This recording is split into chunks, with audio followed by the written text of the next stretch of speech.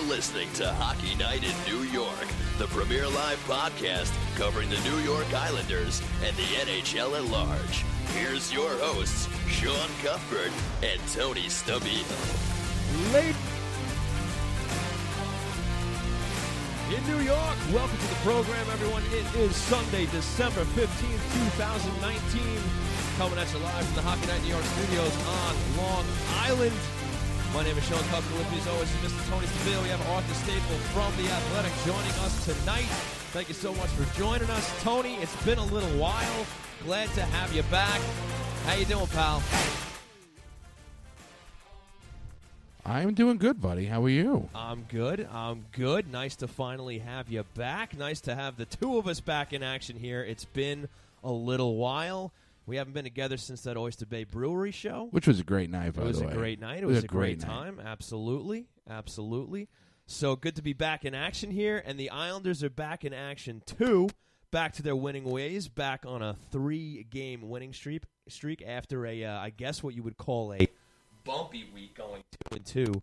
The Isles get back to their winning ways with a sweep of the state of Florida and an overtime win over Buffalo yesterday in another matinee game that suddenly is not so bad for the Islanders. Fans used to dread the matinee games. Now all of a sudden they're winning them, so that's nice to see. And we got plenty more to talk about as far as those games go. But Tony, I got to ask you, how are you? Yeah, man. I mean, this is it's Christmas time. It's a great time of year. It's crazy, but it's great, man. And looking at the way this team has played and seeing how they had that really long win streak, they went out west. They had a tough West Coast trip. They come back and man, they get right back in the saddle, and they started up again, and they've been playing great. I think they would have won that game in regulation yesterday. We'll get into that a little bit about what happened late in the third there, what happened in overtime. Of course, yes. They're getting contributions from guys I think that people were discounting a little bit, and they're playing great. So you got to be. It is a and to paraphrase our next show, it is a wonderful time of the year. It is a very, very wonderful time of the year. So. You talk about the success they had this past week, and let's talk about where that puts them right now, which is pretty unbelievable. And, over this past season plus here, you have, we've talked about it before on the show, first time, long time, or first time ever for this team, and that continues to happen here. They're now 22-7-2, good for 46 points through 31 games played. That is the best record they've had through 31 games in history. And if they can keep continuing to win here, that's just going to keep being a thing. Most points through 32 games. Most points through 33. We'll see how far that goes. But the crazy thing is as good as they are playing, based on comparisons to the franchise, they're still not in first in the NHL. I know, it's amazing, isn't it? It really is. And they're neck and neck with the Bruins. You got to give the Caps credit. I mean, they're a machine at this point. You look at John Carlson, who's having just an unbelievable year. This is a guy who's always been a good offensive defenseman, but he is just on another level as opposed to everybody else. I mean, multi-point games is almost the norm for him at this point. Yeah, it's crazy. But you got to give the Caps a lot of credit. They've been able to.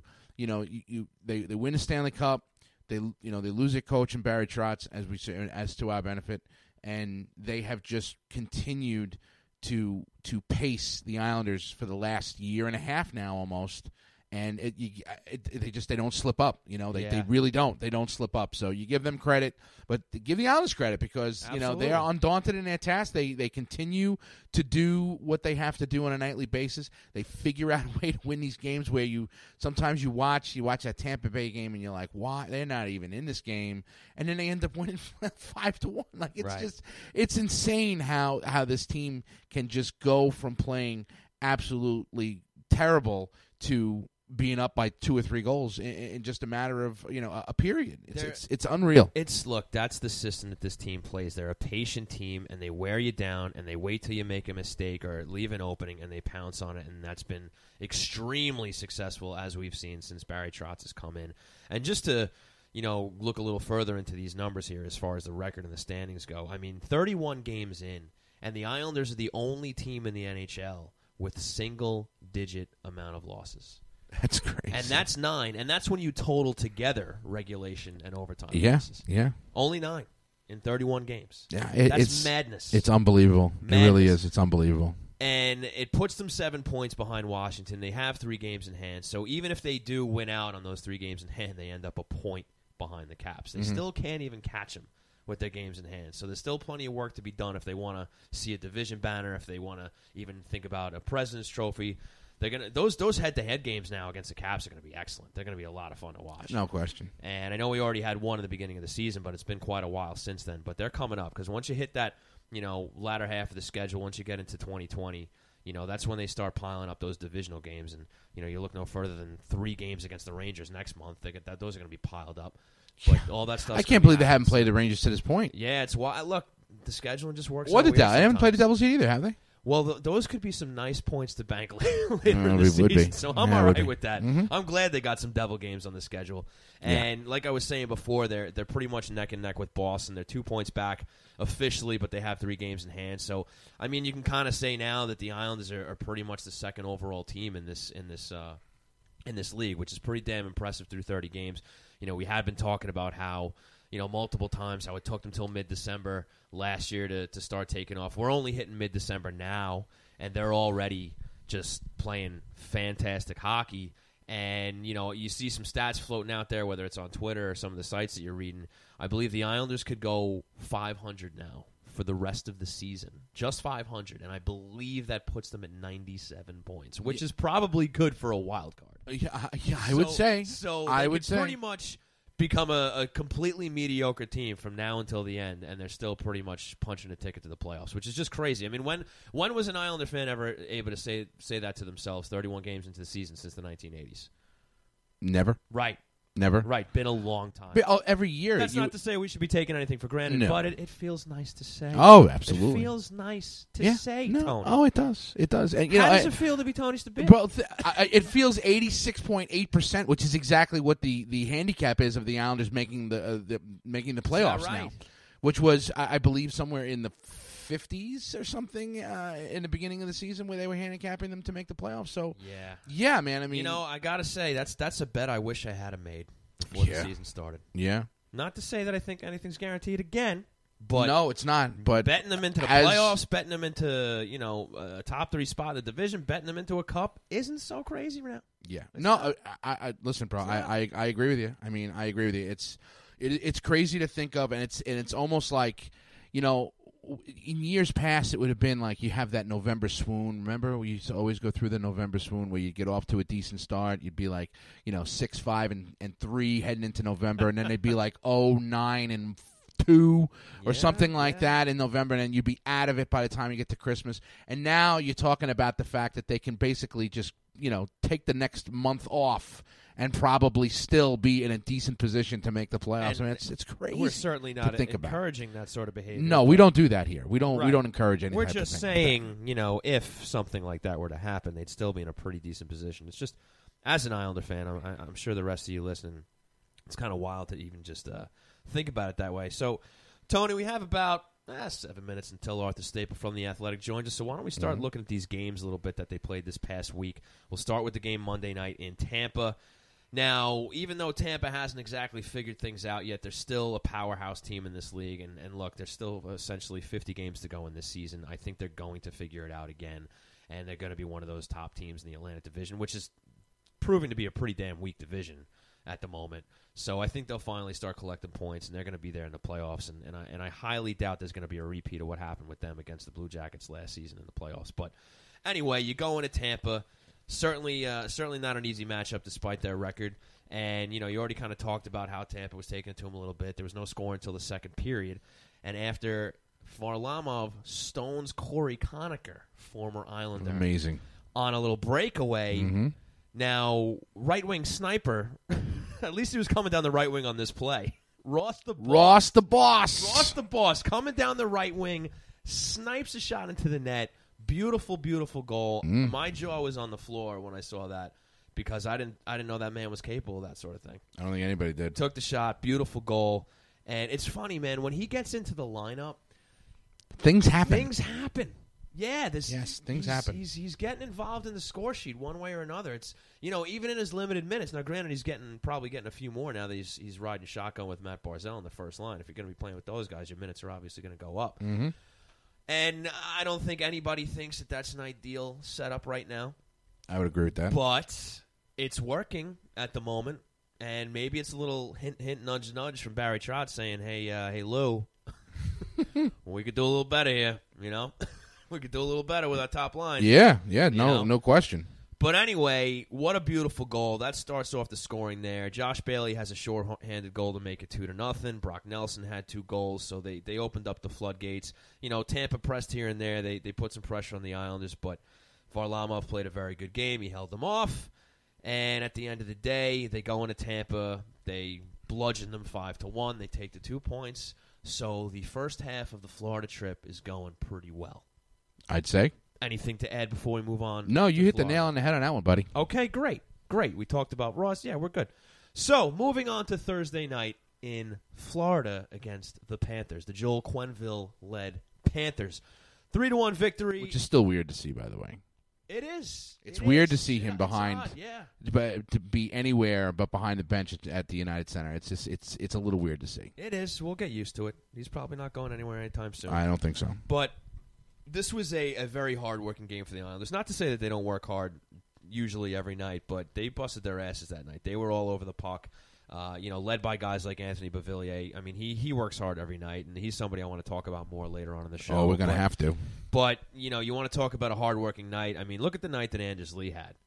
He has the Gordie Howe hat trick. Goal, assist, and even though the goal's an empty net goal, he has that fight. He's sticking up for Adam Pelech, who got decked. He got laid out. Anders Lee, the captain, comes over and he defends him. He gets the assist on Taves' power play goal.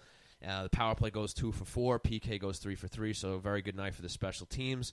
Thomas Greiss solid in net, and a very, very nice road win for these guys after the game in Tampa. So you get 4 out of 4 in Florida after not too long ago going 1 for 6 in California. So, I mean, and those teams are markedly worse at this point, but that's just the way the NHL goes sometimes. It is, and there's no I guaranteed think wins or losses in this league. I think we understate the effect of going out west and having to deal with the time change and being on the road for look, it's one thing to take a quick trip to Detroit or to Florida or so on and so forth. I mean, we do it all the time, but to fly out to California and immediately start playing games, and it is difficult. So I mean, you can understand where they would get a little off track, which is what happened this season. Though I feel like in recent history, that's been a fairly successful trip for the Islanders. But for whatever reason, it definitely has been. Oh, the Western Canada trip, especially. Right. But I feel like California, too. But we'll have to expand on that later, Tony, because we got a break because Arthur Staple's going to be joining us. Wow, here we are. So, folks, that went quick, but thanks so much for tuning in and joining us here at Hockey Night in New York. Remember, you can always tune in live or for the archives at HockeyNightNY.com. We're going to take that break, and then we'll be right back. Thank you so much for tuning in to Hockey Night in New York at HockeyNightNY.com, the premier live podcast covering the New York Islanders and the NHL at large from our studios right here on Long Island, hosted by Sean Cuthbert and Tony Stabile. Tune in weekly during the season Sunday nights at 9 p.m. Eastern Time for insights on the team, great special guests, and commentary on all the happenings around the league. If you happen to miss us live, all shows can be streamed or downloaded 24 hours a day, 7 days a week at the same address, HockeyNightNY.com. You can also find us on iTunes, Google Podcasts, SoundCloud, Spotify, and Stitcher, where you can subscribe and never miss a show, no matter what your preferred platform. Question for the guys? Comments? Interested in a sponsorship? Please contact us at HockeyNightNewYork@gmail.com for any and all inquiries. We appreciate all the support, and as always, let's go Islanders.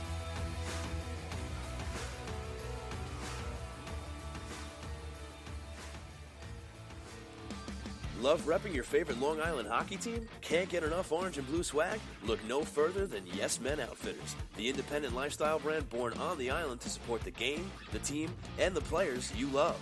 Visit YesMenOutfitters.com for a wide selection of themed shirts, hats, hoodies, and yes, even pajamas. All apparel is designed and created in-house with the same passion and dedication as your favorite team on the ice. So upgrade your wardrobe and show off your pride today by visiting YesMenOutfitters.com.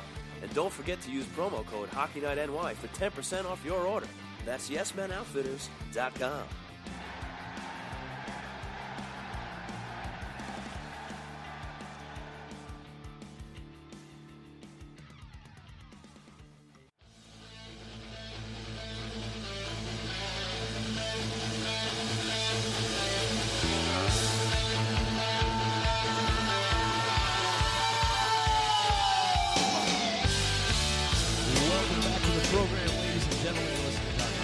in New York with Sean Cuthbert and Tony Steele. And joining us right now from The Athletic is Mr. Arthur Staple. Arthur, thanks a lot for joining us. How are you?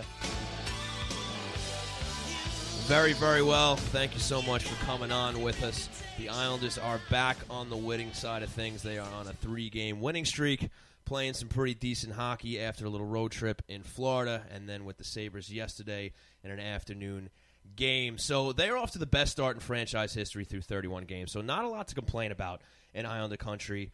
I guess the first thing I want to ask you is what do you attribute to this team just getting off to such a great start and really just, I guess surprising everybody again, in the NHL. You still had the naysayers in the beginning of the season, and here they are once again proving people wrong. What do you think's been going well for this team through 31 games so far? I think it's a lot to do with how they got to 103 points last season. The goaltending again has been really strong, and to hear Barry Trotz after the game the other night kind of say to us like, why would I possibly change this alternating rotation? They've both been exactly as good as the other guy, and I think that was probably the biggest question when they swapped out Robin Leonard for Semyon Varlamov, was whether a guy in Varlamov who's been around a long time and lost the starting job in Colorado the year before was going to be able to live up to the standard that Leonard set, and certainly with a 4-year deal, that made people even a little bit more nervous. But he's been real good, and especially of late. And I thought, Thomas Greiss, Steady Eddie, he's the same guy he's always been, even very much the same this year. So that's probably number one.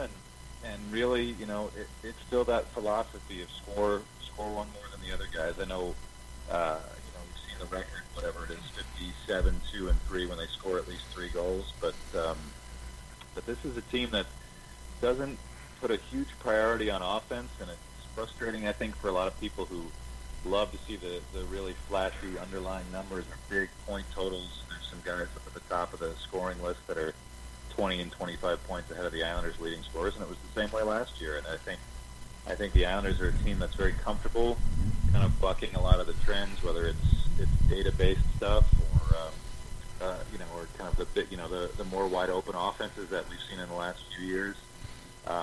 They are, from their leadership group on down, a team that really is incredibly unified from puck drop to the very end of a game. They've had a few wobbles. I think they've pulled out a lot of games with 2 points where, I think in last year, maybe games that they would have got at 0 from early in the year, but they just seem to play the right kind of game. And if you want to get into specifics, I think their forecheck is a little bit better, a little bit crisper than it was last year, and the two guys who kind of embody that for me are Brock Nelson and Anthony Beauvillier.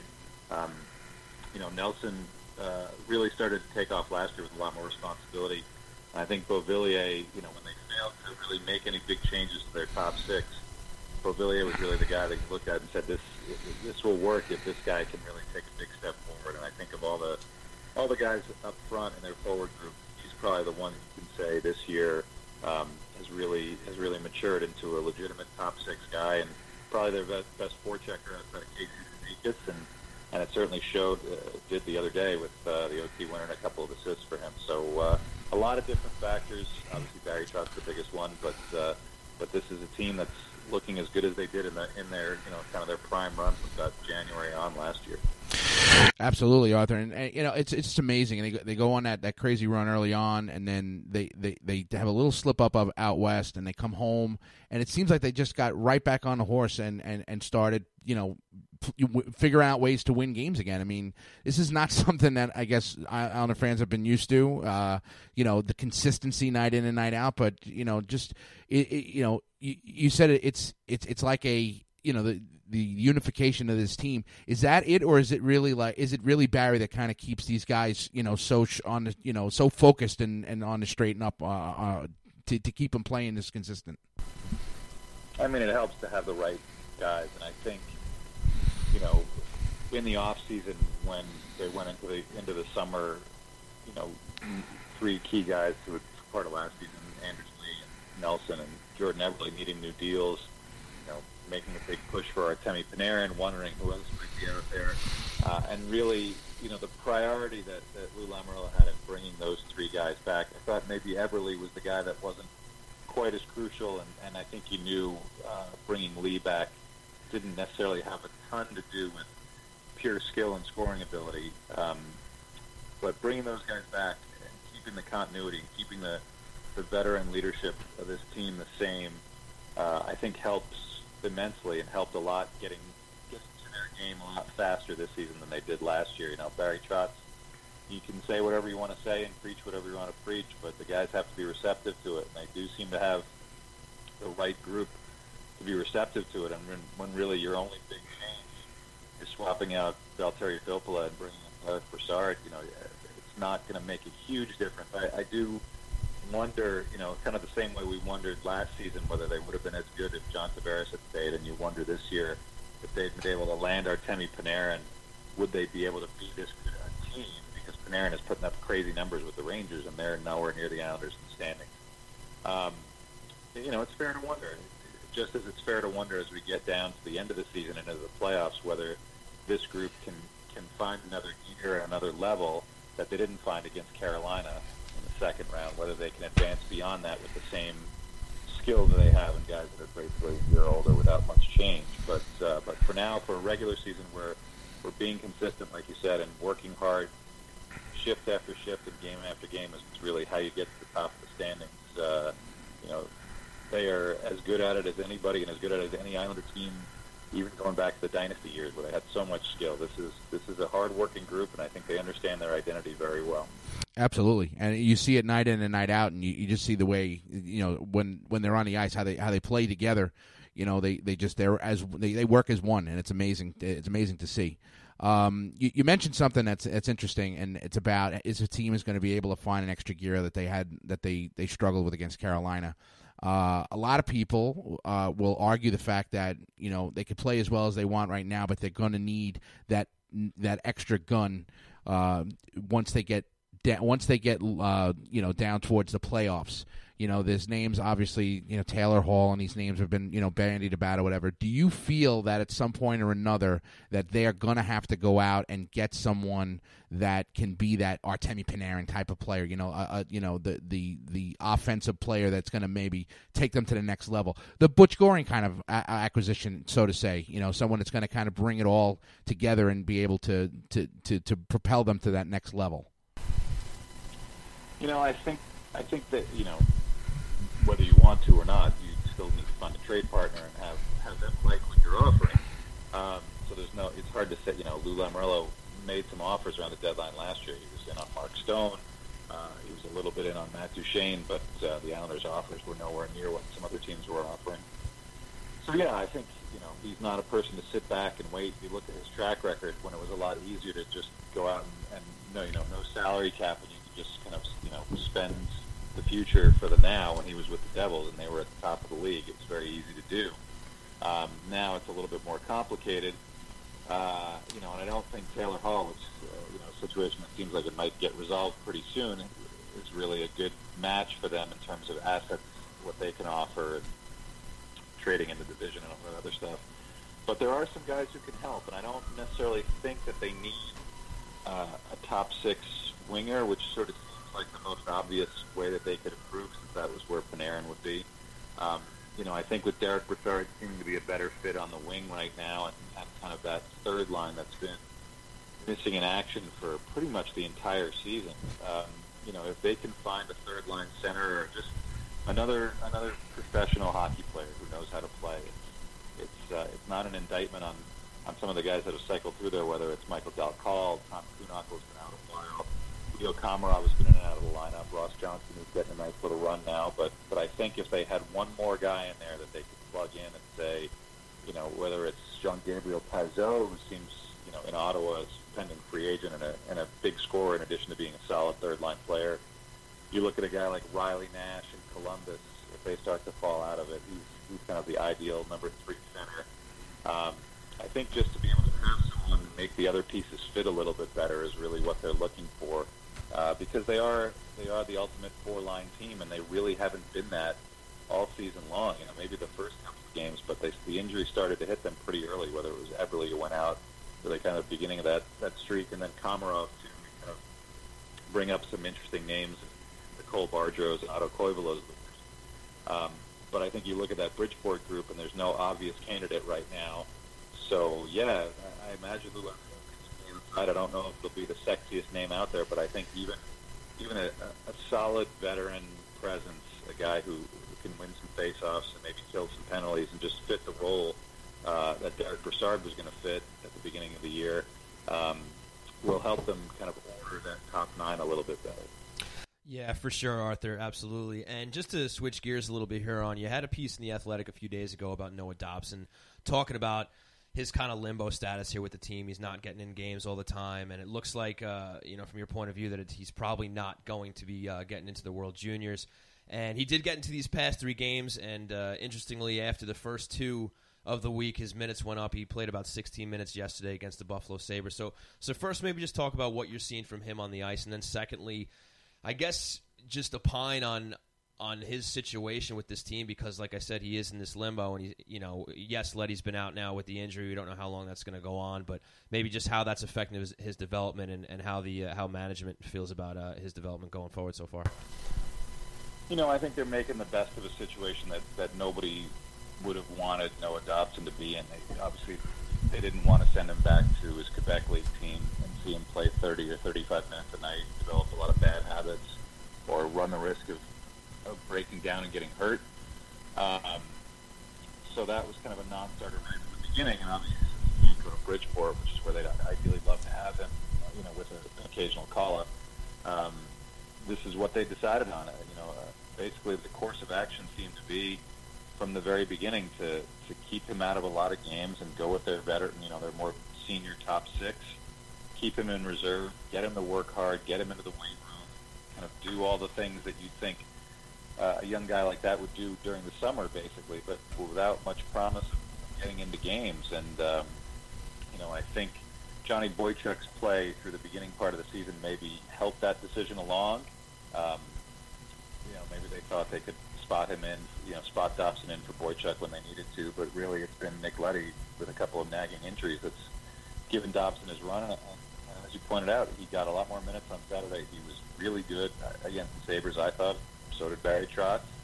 And I think the trust factor is building back up. The unfortunate part is that he's going to go back to sitting if Nick Leddy is healthy. Right.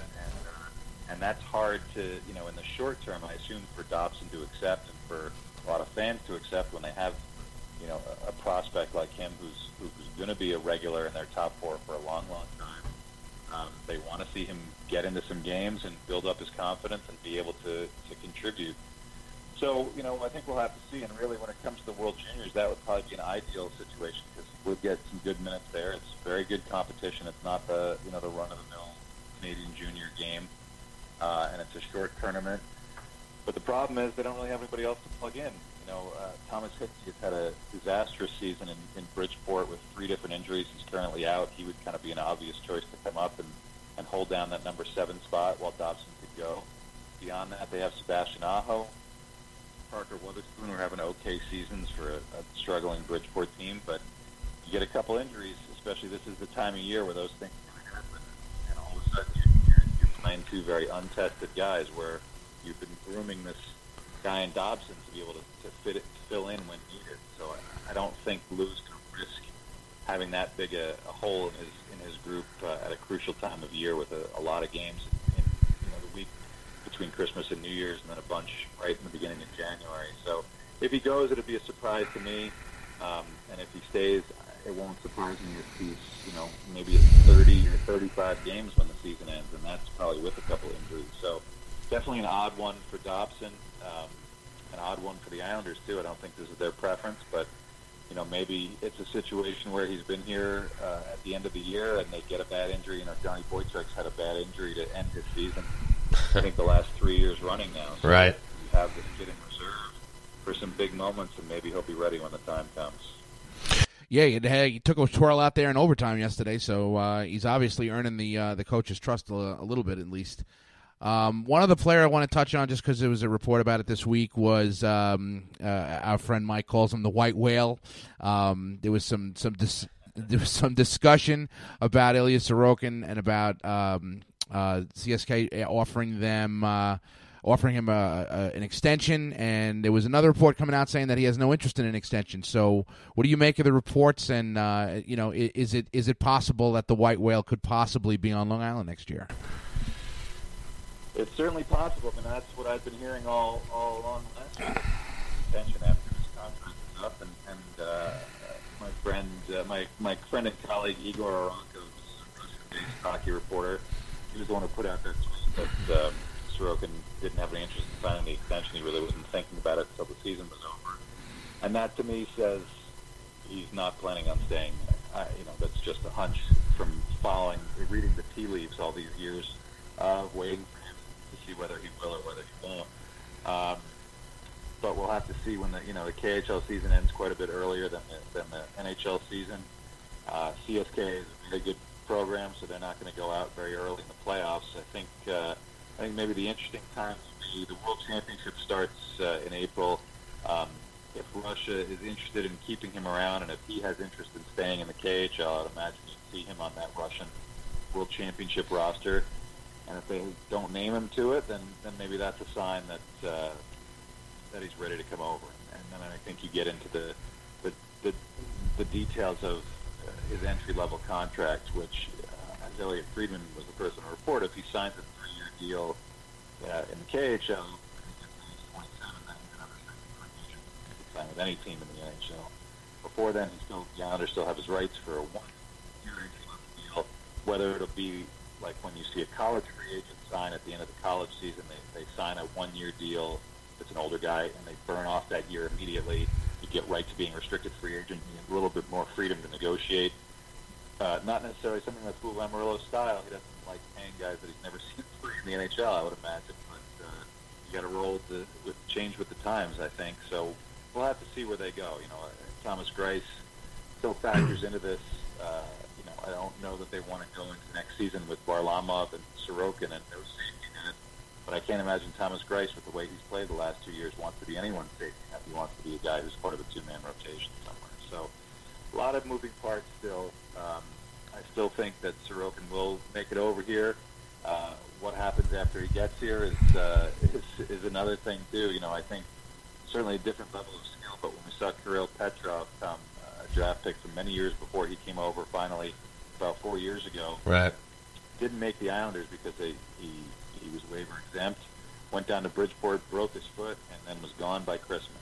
And I think the Rangers, too, with one of their top prospects, Vitaly Kravtsov, who's now actually coming back from the KHL, spending time in the AHL isn't what Ilya Sorokin's coming over here for. He's been making $2 million a year in the KHL for a long time.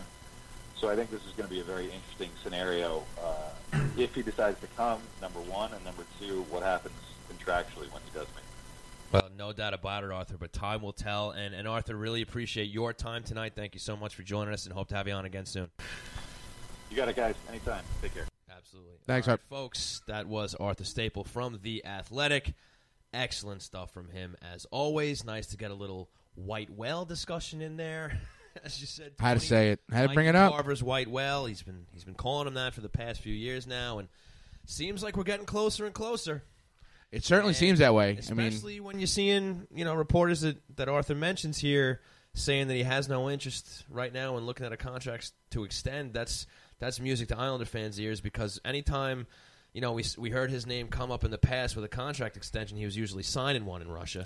Yeah, because look, these guys aren't stupid. They realize that he's a sought after NHL prospect. They know his rights are there. They've heard the rumors. So what are they going to do? They're going to try to offer him a contract extension, probably overpay him at that point, and tell him, look, this money's available right now. This same offer is not going to be available at the end of the season. So for him to say, yeah, I'm not discussing anything, and look, he's got to keep his options open. Look, Lou Lamoriello can turn around tomorrow and say, yeah, no, we're not doing that. We're going to keep Thomas Greiss. So he's got to keep those lines open. But if by him telling them that he has no interest in signing a contract extension at this point, is a very good sign that he's looking to see what the NHL path is going to be at the end of the season. It's certainly a step in the right direction for anybody who wants him to come over, which is pretty much everybody. But like Arthur alluded to, there's so many moving parts to the situation Agreed. because it's not just getting him over to the North American shores here. It's also the contract, how that's going to be structured, how they're going to do that. Apparently there's a couple of different options that they have, and by they I mean not only the Islanders but also Sorokin as well. Because of his age, because of how long he hasn't been in the NHL. I think there's certain situations where he can either sign for a year or sign for 3 years, and then obviously money's going to play a factor into that, and there's bonuses and whatnot. So I remember when I first started looking at it, I think the max ELC that he could sign based on his drafting position and what have you was like just under $1 million, like it was 9 and change. But then the guy, he's a fourth-round pick, remember? So right, exactly, and then but the guy can bring in additional monies to that in bonuses. So they could make, gimme bonuses where his contract can end up being somewhere closer to what Thomas Greiss makes, somewhere in the, maybe $3.5 million $3 million range. So, at first it's like, at least they'll save some money if this works out as everybody hopes. Thomas Greiss, thank you very much for your services, but, we're good. You can move on, bring in Sorokin on a cheap contract. But, again, if he kind of uses his leverage and says, look, guys, if you don't pay me, if you don't give me the job I'm looking for here with the money I'm looking for, I got a check waiting for me back in Russia. Exactly. So it's going to be look, he's got to keep his options to worry open. about this. But look, the 1-year deal makes a lot of sense for both sides. It gives the Islanders a chance to get a year of seeing what he can do. And he remains restricted after that. Exactly. They still own his rights afterwards. That he gets, you give him his easily attainable bonuses, so he can make a couple $1 million. He's not losing out on money. He can adjust. You already brought Varlamov here with the idea that he's going to mentor him anyway. So you're trying to make his adjustment into the NHL as easy as possible. You give him the chance, you give him the year, and then at the end of the year, look, if he hates it, he has the opportunity to go back. If the Islanders are not happy with it, they have the opportunity to say, well, we're going to send you to Bridgeport next year. It gives both sides options. No, I understand that, but I'm just he ain't going there, right? But it gives you the opportunity. It protects the Islanders, it protects Sorokin. So the 1-year deal probably makes the most sense. Yeah, it's just the risk really falls mostly on the Islanders because if this situation doesn't pan out, I guess the way Lou envisions it, and we're not even ultimately sure what that is, but a year could be great. You have to hope that he comes with the understanding that, look, this is going to be your first year playing North American hockey. It's a different game, not only the size of the rink, but just the way the game is played. Maybe you're seeing pucks from different angles and different situations. So hopefully he's willing to take it a little slow, at least at first, where he's more, the backup essentially to Semyon Varlamov, before he starts taking on a more prominent role with the team. So A, he's got to buy into that.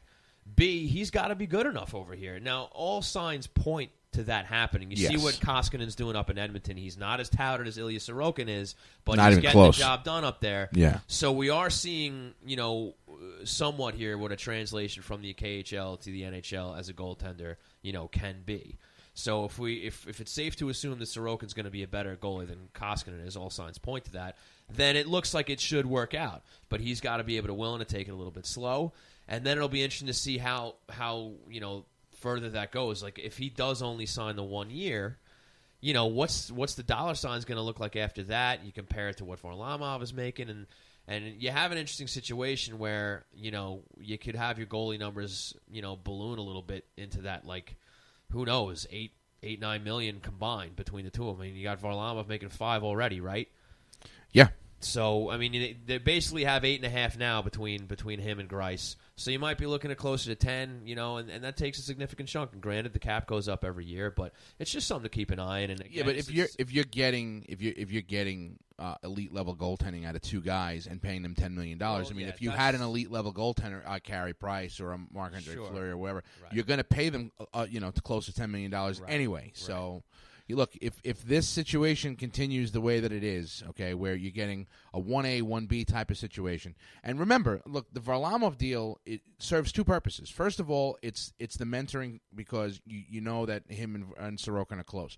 The second part of it is that whatever happens, if Sorokin comes in, it doesn't. You still got him signed for 2 more years after that. Right. So you do, and remember they've drafted young goalies. Young Jacob Skarek has shown some some promise in the AHL this year. He, in the ECHL he's played. He's been getting bounced between Worcester and he has, but Soderstrom got hurt again, right?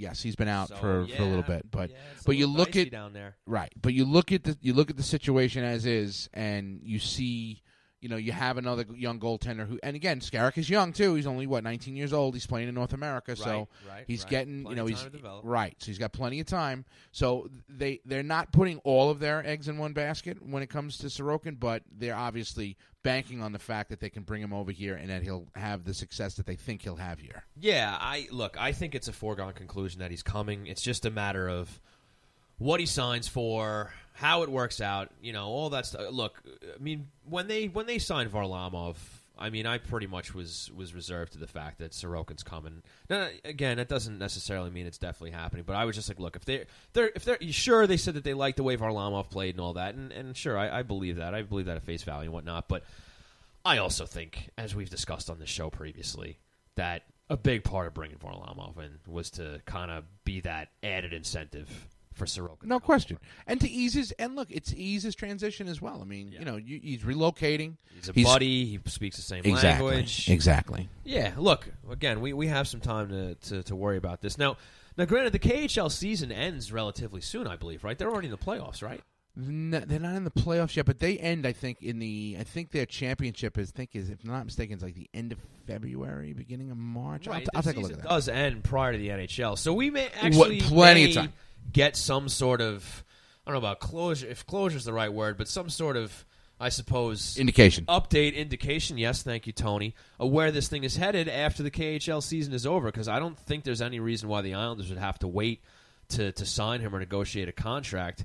Once the KHL season is over, I think that they can talk to him about a contract once that's done. Once he serves that contract out with his team over there in the KHL, I think he can pretty much come over whenever. Don't take my word for it there, but I'm pretty certain that's the case. So we may find out about that before the Islanders season is over here. So definitely something to keep an eye on. It's exciting because of just how touted this guy is, and the fact that the more and more we hear about the situation, the closer and closer it gets to becoming a reality. So we may see a future goaltender for this Islander team for a long time, because, again, the guy's only like 24 years old. So did you happen to catch that info on the KHL season? The regular season runs until February 27th, 2020. And then the playoffs take first from March 1st through April 30th. Okay, so end of April. Okay, so you're talking into this third round of the NHL, second round. We might have an answer on Ilya Sorokin. So we'll keep it up. Yeah, I think you'll have it well in advance of the free agency period. Yeah, I think that's safe to say. All right, so nice to cover that little corner of the country right there. Always interesting to think about that whole situation, how far it's come. They're 35. The CSK is, by the way, 35 games into their season this year. And has Sorokin given up a goal in those 35 games? I'm not sure that's the case. Well, they're a plus 43. Let's put it that way. Wow. They've only given up 60 goals in 35 games. Wow. They're 20 wins, 4 losses, and 3 overtime. Oh, I'm sorry. 20 wins, 8 losses, 4 overtime wins, 3. This is a really weird stat line. Nobody cares. I'm just saying. Well, I mean, look, your guy is there, so I mean, you want to find out what he was doing. But all right, well, that was the KHL corner with Tony Stabile. Yeah, comrade Tony Stabile. Yes, comrade. All right, so let's just cover that Sabres game real quick yesterday, and then we'll move on from there. So we got to talk about discipline. We got to talk about keeping a cool head. Yes. We got to talk about team before me. And the Islanders, Barry would like to have that conversation. Star player, Matt Barzal, committed a very, very, very grave sin in the game yesterday. Late, 4 minutes to go in the game. Isles are up 2-1, looking pretty good. I think it's safe to say that game ends in regulation if he doesn't take that penalty. I was saying that. Yes, it was going. That was going to be a regulation win. And you have to emphasize that a little bit now because, as I believe most of us know now, that the tiebreaker has changed in the NHL where it's not a combination of regulation and overtime wins. They now favor regulation wins over overtime wins. Mm-hmm. So that actually cost, even though they got the win, and even though it was in overtime, that actually cost the Islanders a little bit of a notch in the tiebreaker situation, should they end up tied in points with, let's say, the Washington Capitals for the President's Trophy or for first overall in the Metro. Oh, you saw last year. What did they miss winning for being in first place by? It wasn't by much, Tony. It was pretty close. Pretty close. I'm going to go with pretty close. So, it could mean home ice if they're in a 2-3 situation. Agreed. That's and having home ice throughout the first round is pretty. Well, throughout the first the 2-3 spot. conference you know what round. I mean? Like the bottom line is, like, they cost themselves a little bit of clout, we'll say, in the standings as far as when the season comes to a close. So, and look, it would have been, I don't want to use the word disaster, but it would have been pretty damn bad if they end up coughing up that game. I mean, after Buffalo tied the game 6-4, they came really close to going up before regulation was agreed. They put some pressure on there, and it was dicey. They almost had a chance to come out of that game with the 3-2 win in regulation and have Barzal really looking bad at the end. So that would have been a problem. That didn't happen. They got into overtime, and since the Islanders are one of the best teams in the business when it comes to 3-on-3 OT, they were able to get the win on the back of the heroics of Anthony Beauvillier, who had himself a game yesterday in Buffalo. Again, we talk about all the time how hard this guy works, but yesterday was just 2-11 for this guy. This guy was all over the ice, busting his hump. 3-point game for him. He got 2 goals and an assist, or no, he had the OT goal and 2 assists. That's right. Yesterday against Buffalo. So great game from him. And look, talk a little bit about Beauvillier now. 31 games through, 10, 11, and 21. It's still only, a little over the quarter mark of the season. We're approaching the halfway mark here, and this is probably the most consistent that he's been since he's been up with the club. He's had a habit since he came in his rookie year where, he shows flashes of his talent. He scores a couple of goals in bunches in a few games, and then he kind of just disappears.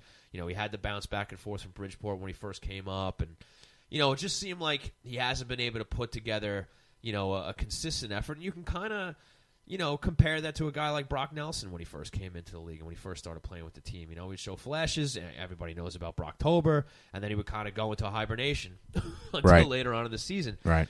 And, you see hints of that in Beauvillier over the past couple seasons, and now maybe he's starting to put it together because, let's face it, anybody who starts playing for Barry Trotz and the Islanders, they start to put it together. That's just how it goes. No question. So he's looking great, and as Arthur said when we had him on a little while ago, he's really starting to solidify a top 6 position with this team, which is great because, again, that was another question mark that we had, and it balances things out. You have Brassard in and out of there. He's been going back and forth from the 3C to a winger spot, so you have a little bit of mid-level depth here, second-tier offensive depth here, kind of filling out and that are responsible for a lot of the goals for this team now. Yeah, no, it's great to see. And look, Beauvillier has always been a really hard-working kid. Okay, so to see him have those results, to have that hard work pay off, and look, they needed it. We talked about it at one of the first shows we did this year. Was that what needed to happen for this team to be able to continue on the same path that they were on last year? And we said that they needed to get. They needed guys to step up and give them production where they didn't get it. They weren't getting it before. If they weren't going to bring it in from the outside. Exactly. So you didn't get it from Panarin or whatever, but you're starting to see it from Anthony Beauvillier. Brock Nelson has no question taken that step forward. I mean, he has been lights out. Almost every night he is playing at a different level than we remember seeing Brock Nelson pre-Barry Trotz here. He has. It's funny, you talk about Bo, but yes, even before him, Brock Nelson kind of took on the job. He was that guy. He was the guy you were waiting to take that next step. He took the blame game mantle from Josh Bailey. Like after Josh Bailey graduated to consistent, scoring NHL forward for this team. Right, and you still have people who shit on him. So it's just some people. It's just never going to change. I'm not even convinced that those people even watch the games at this point. Because if you're watching the games and you're still giving Josh Bailey a hard time, I don't know what you're looking at. I don't know what you're seeing. Right, he is Mr. Consistency now. If you want to complain the fact that he doesn't shoot enough, that's the only thing you could really knock on Josh Bailey. And he's still shooting more. He has his lapses. He did have one major one a couple weeks ago that we talked about. That was vintage Josh Bailey. But look, he's come such a long way. He's good for 50, 60 points a season now. Yeah, no question. And now Brock Nelson looks like he's entering that same territory. Anders Lee is going back to the Anders Lee we remember from before. He's got 9, 18 he's at now, or he's got 8 points in his last 8 games. Yeah, actually. he's been he great. Went on I think it was a 9-game drought where he did absolutely nothing. Let's see, 1, 2, 3, 4, 5, 6, 7, 8 games, not a point. Not a point. And that's when everybody was talking about him. They were talking about Eberle. And now, last 8 games, he's got 8 points in 8. So he's bounced back.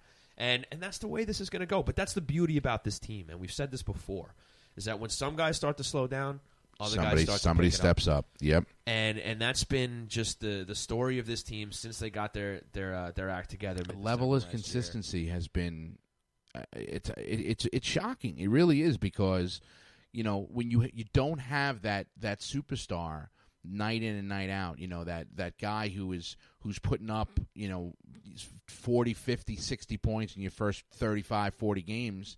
You look at teams around the NHL that have that. And then you look at the Islanders, who are really are this lunch pail group of guys that go out there and they just work their tail off every single night. And it's not always the prettiest. It's not always the sexiest, but they're getting it done. According to Sabre fans, it's the boringest. Well, if good. You saw that stuff going. I'd rather be boring and winning than no high fly. doubt about Bro, it. we saw that. Remember when Remember? Look, the Doug Waite season with the worst defensive year in history. Yeah, who won They that? were fun to watch on offense. They were fun to watch on defense too. If you were a masochist. If you were a fan of the other organization they were playing, I mean, it was if you just like seeing goals going in left and right, yeah, sure, that was quote unquote fun and exciting. But who likes to lose at the end of the day? Who likes to lose games 7-5 every night and miss the playoffs when you have John Tavares and Matt Barzal and the rest of that team? Thank God those days are over. Thank God they're. I'd say, yeah, and you know what though. That's a cop-out. For these fans of other teams calling the Islanders boring and comparing them to the Devils went through 90s. Yeah, the Devils went through the same thing. We watched those 90s Devils teams, okay?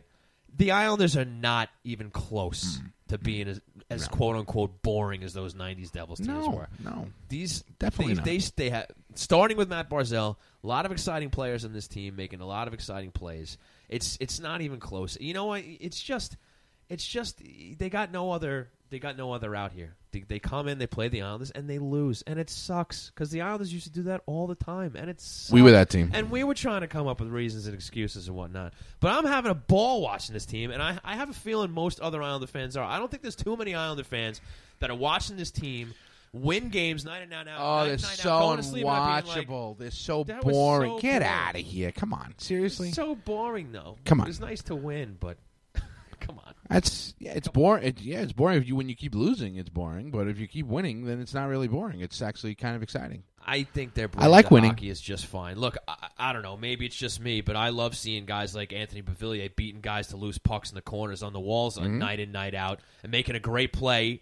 Out into the slot. And what about that fourth line, that energy line that comes out and just smashes people left and right? And you got Ross the Boss out there. Like, you got guys with character. This is a character kind of a team. How about Josh Bailey sticking up for Ross the Boss yesterday? Yeah, I love that. How about that? Yeah, that's great. And you had it twice this week. You had Lee. And look, I hate to bring the guy up, but when there were plenty of times where stuff would happen, and you'd be like, How is nobody doing anything about You're this? Absolutely right. But you saw Anders Lee like that, bro. He jumped right in there. It was like, oh no, you don't. I have to say that is definitely something I thought to myself and noticed. We're seeing Anders Lee and seeing Josh Bailey, and not like this is out of nowhere. We've been seeing this now since last year, but. You remember going back a couple years, and you see a guy in the Islanders getting roughed up, whether it was JT or somebody else.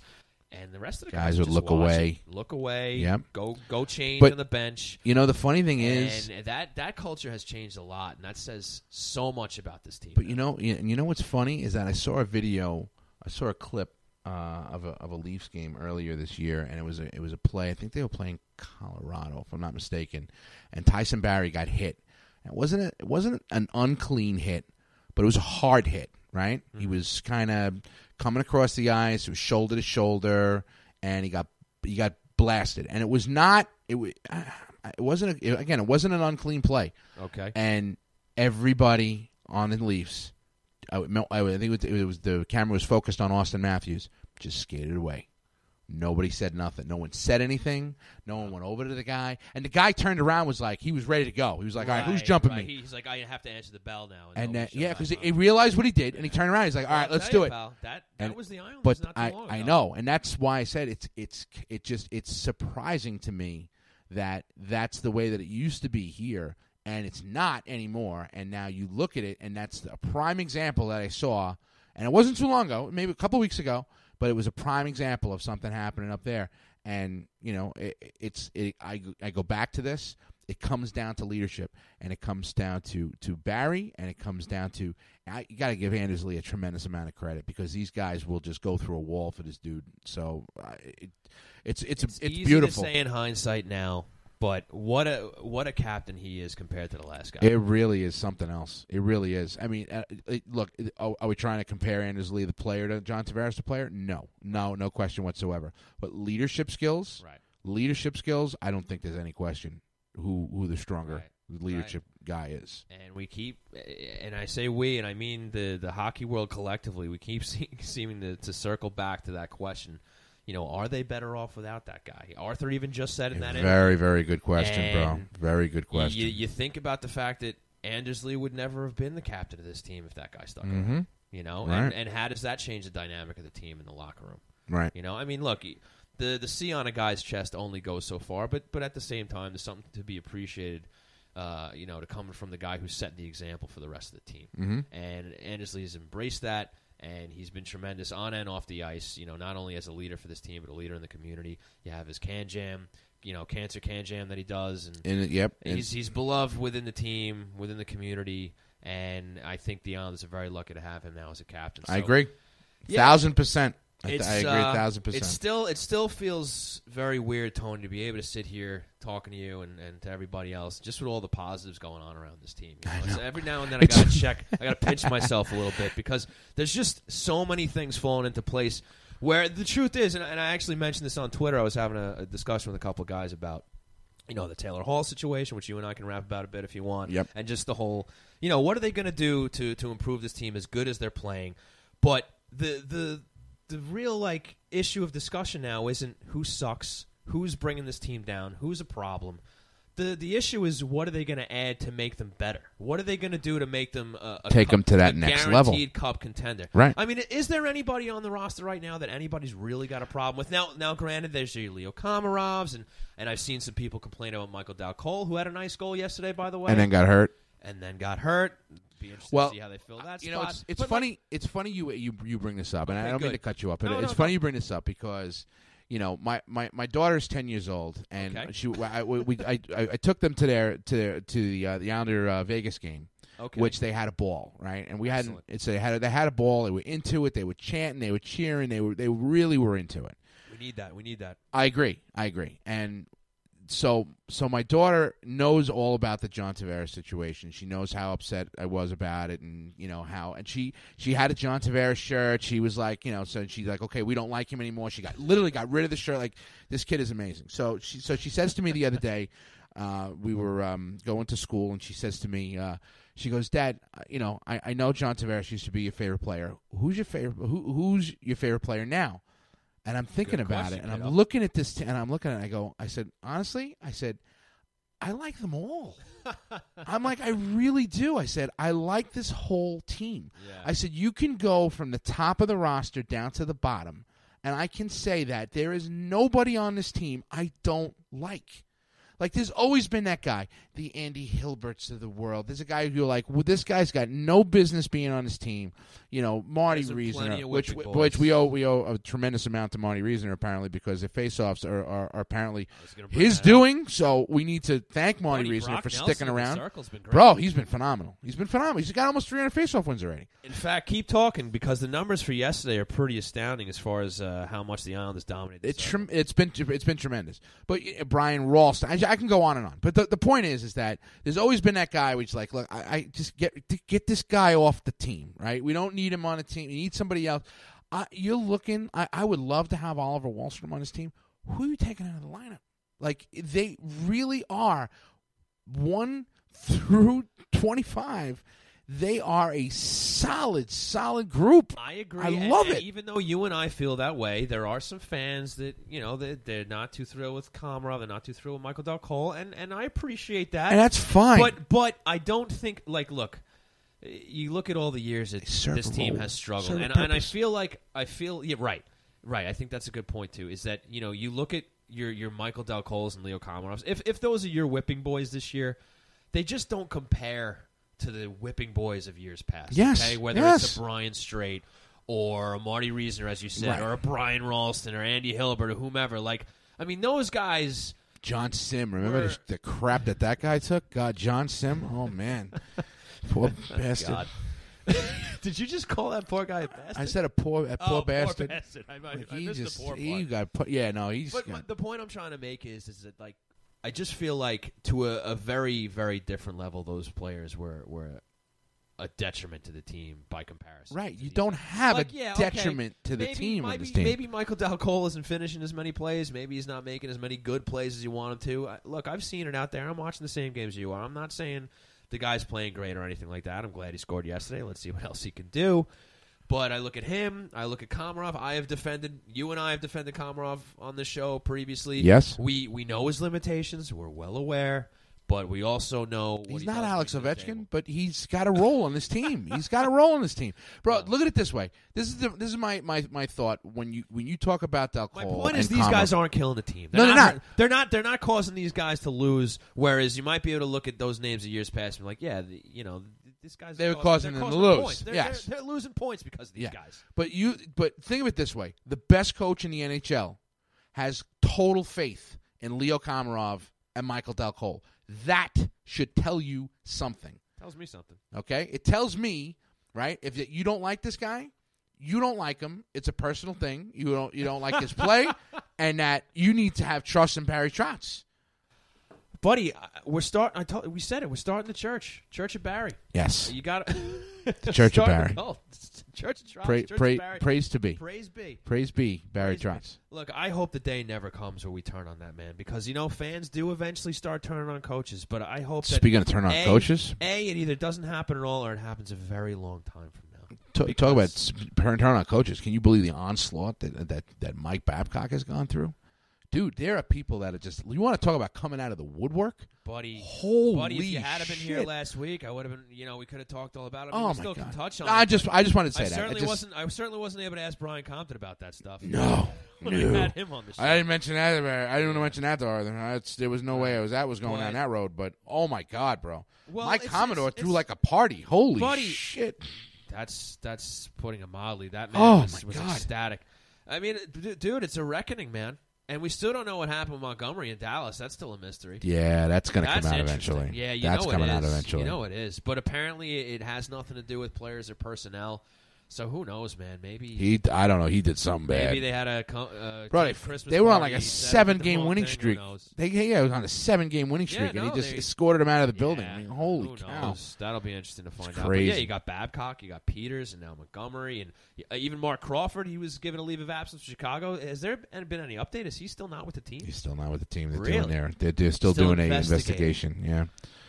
Well, basically, I mean, they would still do an investigation in Calgary. As long as nobody has incriminating photos of Barry Trotz, let the it's continue. funny. I've actually seen people ask that question on Twitter. Do we have anything to worry about with Barry?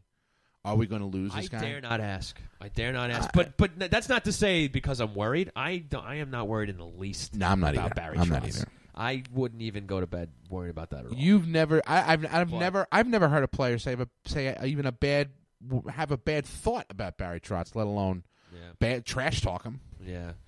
Well, look, again, just I'm happy to have him. Yes. Happy to have him. Church of Trotz. Praise Barry. Praise Barry. Praise be. Wow, we went off on like 17 different tangents. That all stemmed from the Buffalo game. It did, but there was a lot to go on. And I don't think we even talked about the main thing, which was how pissed Barry was at Matt Barzal because you started to get onto that. But holy shit, he was pissed. He was pissed. I have not seen Barry that pissed and talk about a player, a specific player, in a press conference.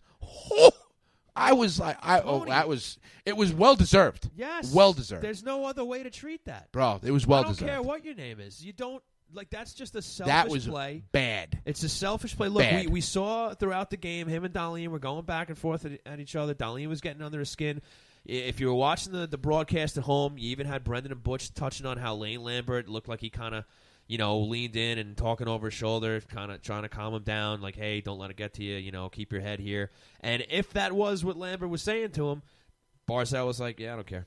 Yeah, he went out and did it anyway. Which I have, Which makes it which even I have worse. I have a problem with. Of course it would. No, I have a serious problem with it, and I'll tell you okay. why. And Serious. my serious problem with this is this: we've heard all about the fact that his contract is coming up this year. They're going to have to re-sign him, and we've heard these numbers bandied about $9.5 and $10 million. Okay, I know this is a young guy. I know this is a third-year player. That is not a $10 million player making a mistake like that. That is a mistake. That's a play that cost your team a point in the standings from a team that's behind you. Yeah. Okay. Going the other way. It was a bad decision. Okay. And Matt Barzal, if he wants to be a $10 million player, needs to move on from things like that. That wasn't I gave the puck away. That wasn't I was out of position. That was this guy's been pissing me off and I'm going to get my revenge with 4 minutes left in a game that you're up by one goal. Silly thing It to was do, a and stupid. also- It wasn't silly. It was a stupid mistake. It was a stupid mistake and not one that a $10 million player makes. So he's got to button that up. You're 100% right, but I mean, just like, did he really need to go the extra mile there? And put his head into the glass? Like, Absolutely, bro. I mean- it was just flat out stupid. That's it, plain and simple. I'm sure he knows it, and Well, he knows it now because I'm sure he got an earful about it. Look, everybody's capable of making a mistake like that. This certainly isn't the we're turning on Matt Barzal party here. It's No, just not at acknowledging all, the not at mistake. all. I'm just And simply I'm sure stating. he has, and hopefully it's a lesson learned, and it's not something we see down the road because, as everybody's been saying about this team, it is a we before I team, we before me. It's everybody pulling on the same rope here, and that's a guy who's going completely against that mantra when you take a stupid penalty like that, especially in that situation. I mean, it's I'm almost glad in a way that Buffalo tied the game. Teach him a lesson. And to be honest with you, if they had a loss, now granted, I'm not saying I wanted the loss. I want Buffalo to take that win or anything like that. But there was a part of me in the back of my head saying, you know what? That'd be a real nice kick in the ass for Matt Barzal. Well, if I hope Buffalo so. takes this game in overtime or a shootout, Mm-hmm. just to really drive the point home of how he was directly at fault for creating that situation. Mm-hmm. So look, I'm sure he's a smart enough kid. He knows what he did, and he'll learn from it and move on. And he didn't pay the ultimate price. They still got the win. They got the 2 points, but hopefully he at least felt a little crappy after it happened, so that he knows not to do it again. There's other ways to get retribution. And another thing, too, is, I mean, did Darlene even really do anything that bad to him? I mean, they were just under each other's skin. Yeah, it's not again, like- it wasn't like it's he not took like a he laid him slash out. Yeah, early in the just- game. It was Yeah, just, it was disappointing. I've heard ill-timed. I've heard all these different things to describe it. It was just dumb. It was a dumb play. They should not have done it. I mean, it's 4 minutes left in the game. Just skate away. Get off the ice. Go get away from him. It's all you had to do was hold on. And this is a team that's been extremely resilient, as obviously. But to hear Barry say that he wanted to hold him off, bench him for the rest of the game, pissed Barry had to be to say his best player. He's going to bench him the rest of the game. I completely understand the I understand circumstances. why He's he like- used he's him like, in I have- overtime, but He's like, I have one of the best 3-on-3 overtime players in the game right now. Yeah. And And this I'm gonna- guy just put me in a crap position. Right. F you, Matty, for putting me in this position because I don't want you out there. But, yeah, I kind of need you. But I'm glad he came out and said if it happens again, he sure, no matter the situation, he's getting he taken should. to that bench. He should, absolutely. Yeah, without question. I wouldn't have questioned it. I wouldn't have questioned if he Nobody hadn't would have played. questioned it. No way. Nobody No would have one. questioned it. Oh, there would have been people who would question it, but I definitely wouldn't have done it. All right. Well, after all that, let's take a break here because we're almost coming around 10:15 here, pal. Why don't we take a break? We'll come back with the Hero of the Week, wrap a couple more things up, look ahead, and then we'll call it a show, pal. Sounds good. Sound good? All right, folks, in case you forgot, you're listening to Hockey Night in New York. Remember, you can catch us live or for the archives at HockeyNightNY.com. We'll be right back. Thank you so much for tuning in to Hockey Night in New York at HockeyNightNY.com, the premier live podcast covering the New York Islanders and the NHL at large from our studios right here on Long Island, hosted by Sean Cuthbert and Tony Stabile. Tune in weekly during the season Sunday nights at 9 p.m. Eastern Time for insights on the team, great special guests, and commentary on all the happenings around the league. If you happen to miss us live, all shows can be streamed or downloaded 24 hours a day, 7 days a week at the same address, HockeyNightNY.com. You can also find us on iTunes, Google Podcasts, SoundCloud, Spotify, and Stitcher, where you can subscribe and never miss a show, no matter what your preferred platform. Question for the guys? Comments? Interested in the sponsorship? Please contact us at HockeyNightNewYork@gmail.com for any and all inquiries. We appreciate all the support, and as always, let's go Islanders.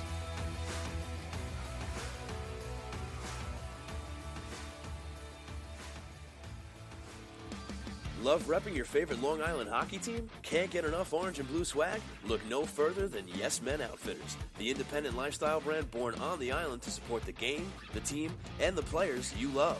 Visit YesMenOutfitters.com for a wide selection of themed shirts, hats, hoodies, and yes, even pajamas. All apparel is designed and created in-house with the same passion and dedication as your favorite team on the ice. So upgrade your wardrobe and show off your pride today by visiting YesMenOutfitters.com.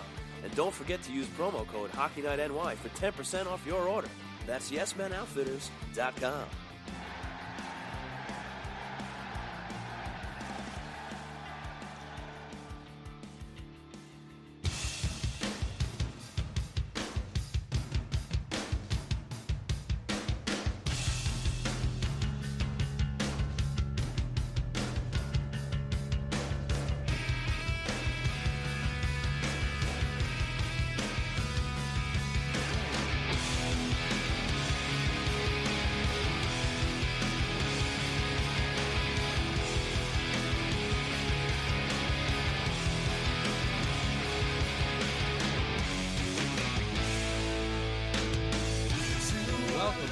Program, ladies and gentlemen, you're listening to Hockey Night in New York with Sean Cuthbert and Tony Stabile.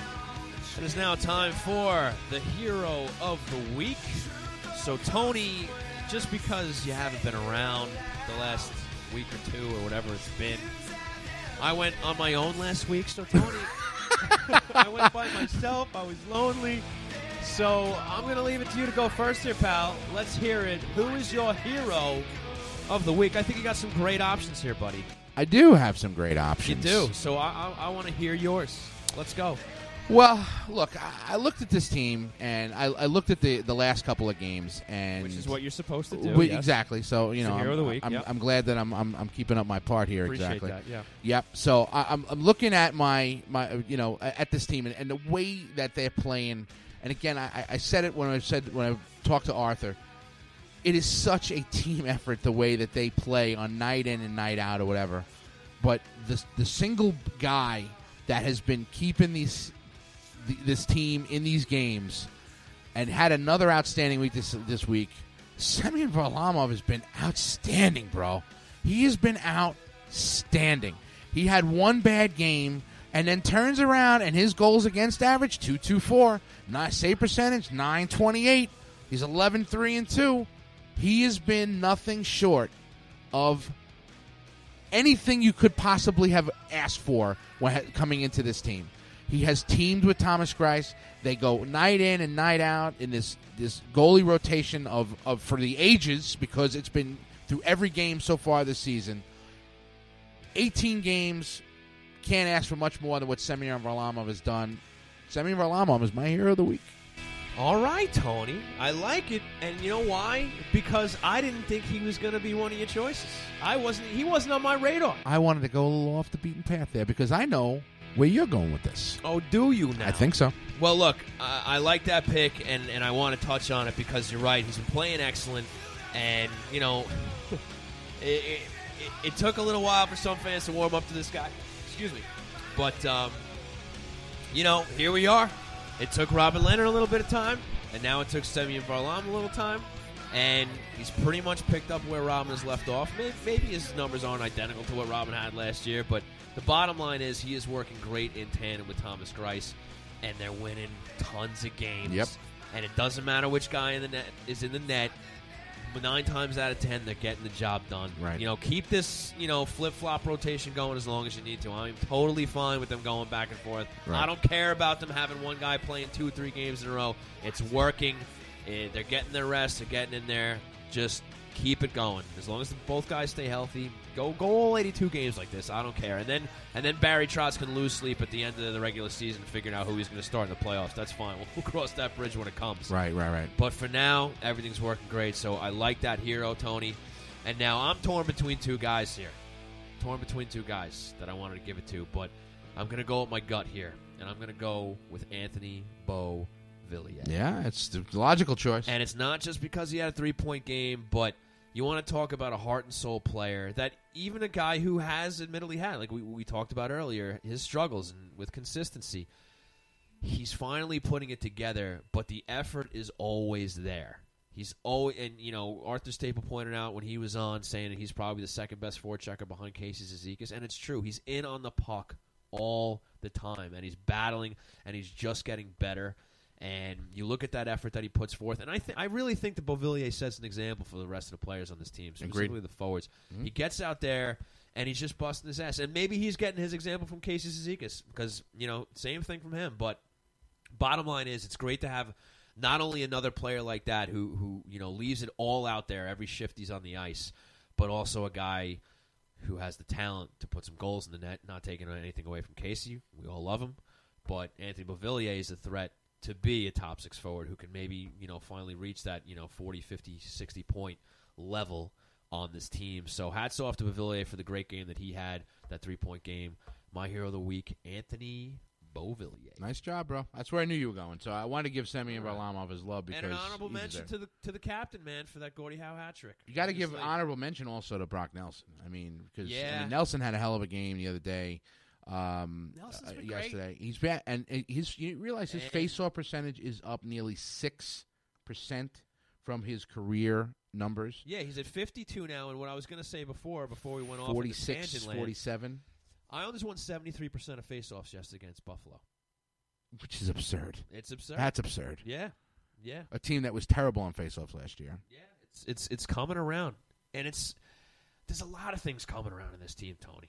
And one thing I want to focus on right now is the special teams. Yeah. Because you had a great imbalance. That was one of their Achilles heels last year was the special teams. And they're shoring up the faceoffs. Now they're shoring up the special teams. Now they're not in the top 5 in either category, but they are currently 13th overall in the power play at an even 20%.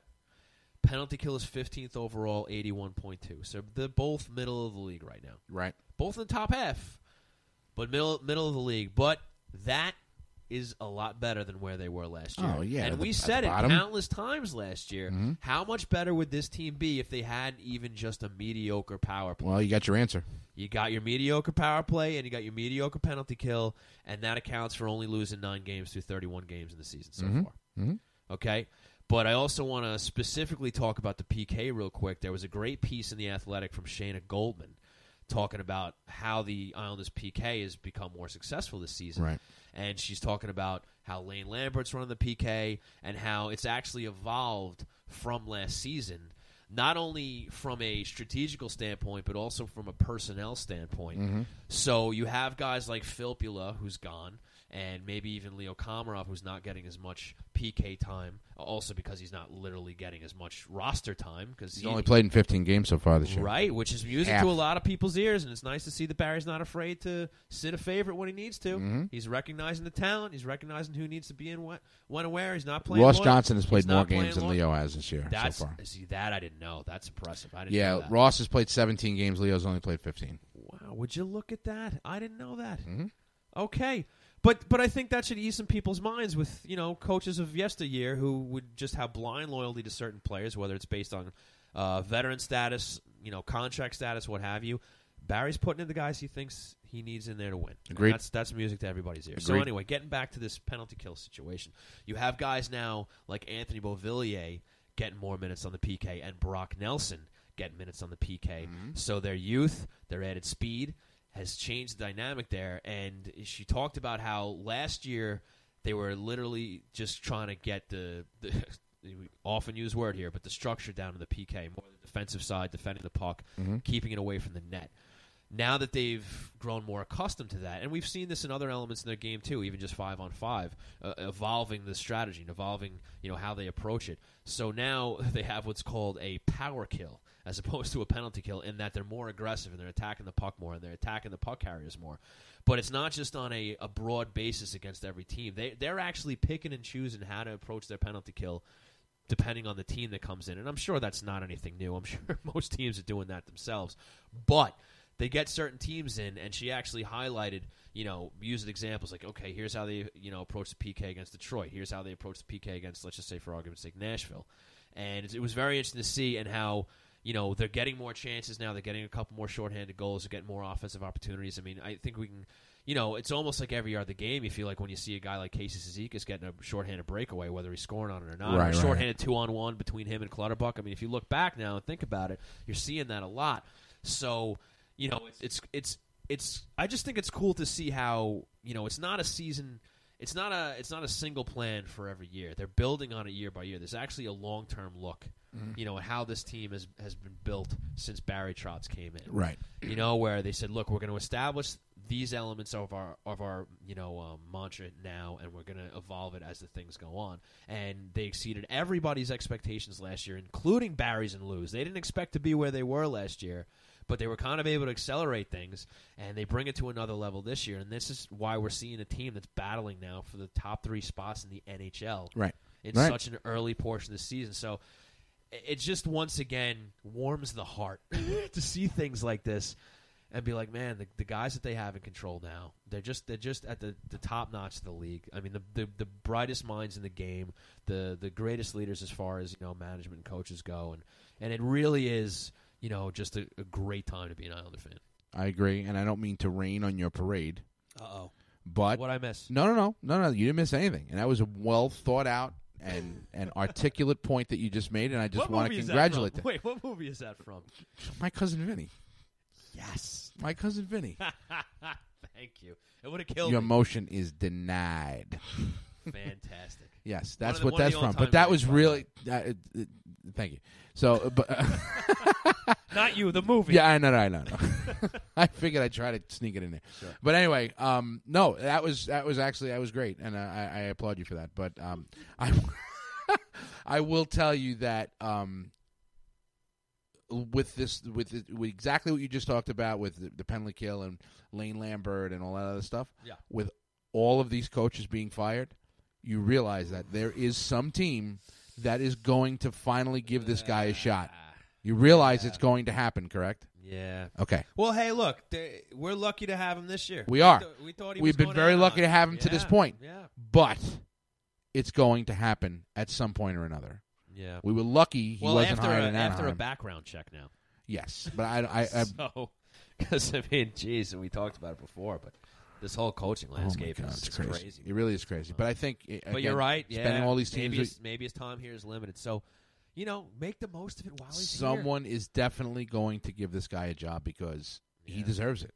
I mean, he's a phenomenal coach. He is, and him and Barry work tremendous together. But this guy deserves a chance to be an NHL coach, and I think he's going to get it at some point or another, and probably in the not-too-distant future, meaning this offseason. Well, here's something I want to piggyback onto the discussion. This may take us over our little 90-minute threshold we try to keep to here, but I think it's a good discussion to have, and it ties into what we talked with Arthur Staple about before with, what do they need to do to take this team to the next level and become a contender. And I don't know. The other day I was thinking about all this stuff and just started to really put things into perspective. And right now, you really have a perfect storm of positive things surrounding this team this year, and I'm sure into the future as well.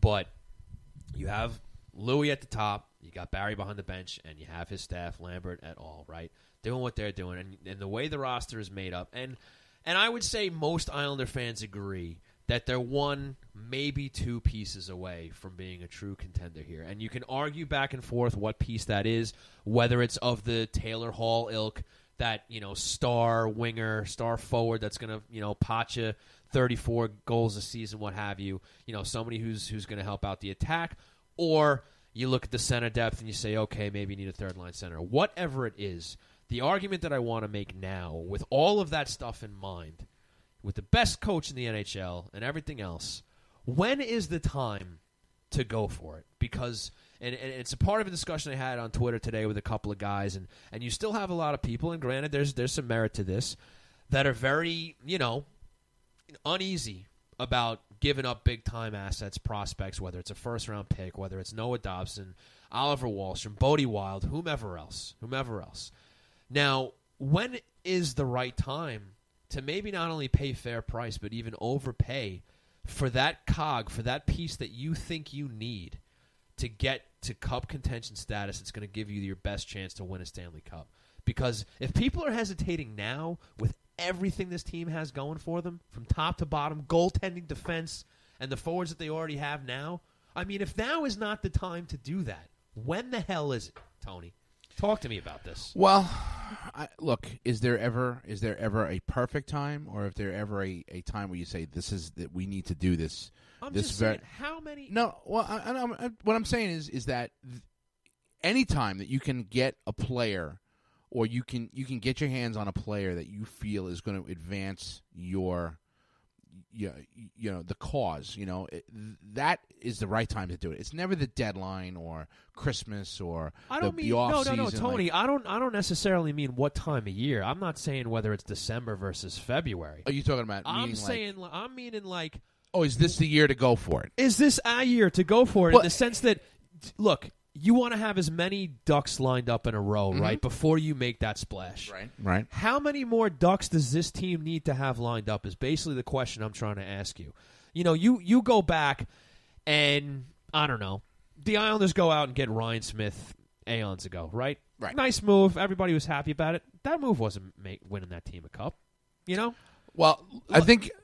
And look, I'm just the point I'm trying to make is that nobody wants to overpay. Nobody wants to give up their prize prospects and stuff. I completely understand it, and I'm certainly not sitting here making an argument to just throw caution to the wind and bend at whether it's Ray Shiro's will or whatever other GM that Lou Lamoriello was dealing with. I'm not saying you just bend over and say, okay, here, take my prospects and just give me this one guy I want, whatever. Right. I'm not saying to be irresponsible, but there has to come a point in time where if you're a GM in this league and you're looking at the way your team is made up, and again, that's coaching staff on down through the players. Right. When you look at the situation and say to yourself, all right, you know what?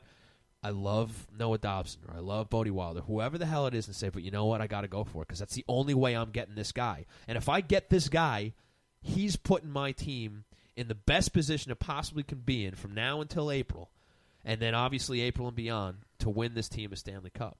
There's got to come a point in every GM's tenure here where they, assuming they're that close, where they got to look at things and be like, you know what, I just got to go for it. Because look, there's no guarantees. Just because you bring a guy in doesn't mean you're getting to a cup. Doesn't mean you're getting to the conference final. Right. A lot of things can go wrong, and that's the risk you take, and that's ultimately what your legacy is going to be built on. Right. But I'm trying to make an argument here that I think now is the time, man. I love Dobson. I love Wahlstrom. A lot of great prospects, but I feel like this is a season where maybe you just go for it. Well, who knows what happens with contract discussions this summer? No, there's no question. I mean, look, I agree with you. I mean, this is the best start they've had in 31 games. What more do you need? Well, look at the pre-dynasty Islanders. Okay, they were a team that was loaded with talent. They had a great coaching staff. They had great ownership. They had a great general manager. Talk about parallels, Tony. Exactly. They were a great team that could just never get to that point. And then what did they do? And they went out and they were actively looking. There was two different trades that they were looking at. Okay, they were looking at a trade for Butch Goring, and they were looking at a trade for Darryl Sittler, right? Who was, I believe, with Toronto at the time, if I'm not mistaken, either Toronto or Chicago. I wasn't sure, but those were the two guys that they were looking at, and they ultimately decided to go with the Goring trade. And everyone knows what happens after that. Okay, so but the Islanders were not considered a team, that had the possibility of going on a dynasty run for 4 straight years. They were just a really good team that just could never get over the hump. They had been knocked out in the playoffs a couple of years in a row. The team, with a loaded roster that they felt was going to make that next step, never did it. Then it didn't. Goring wasn't a superstar kind of a player. He was a player that fit the need of exactly what they needed. Right. And I feel like the Islanders are just in the same situation. I think there's 2 pieces, like you said, that they're missing, and maybe like a depth piece here and there. I think that they need another depth piece on defense, just in case because Hickey is out. Okay. You thought That's Hickey fair. was going to be that guy. I feel that they need a depth piece in goal. God forbid one of these 2 goaltenders goes down. Are you gonna is Chris Gibson going to be the guy who's going to come up and be able to spell games for you in March if God forbid one of these guys get hurt? So. You got to worry about that a little bit. I'm more focused on playoff time, but I understand that point. But I'm talking going. about heading into the deadline and going forward. Okay.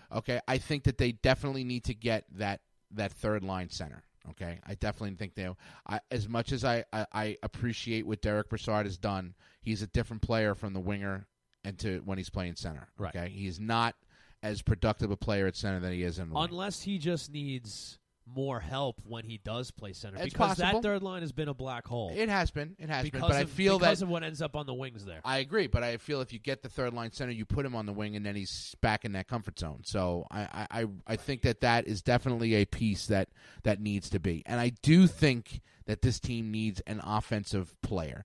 Does it have to be of the Artemi Panarin type of player? No, but it's got to be an offensive player.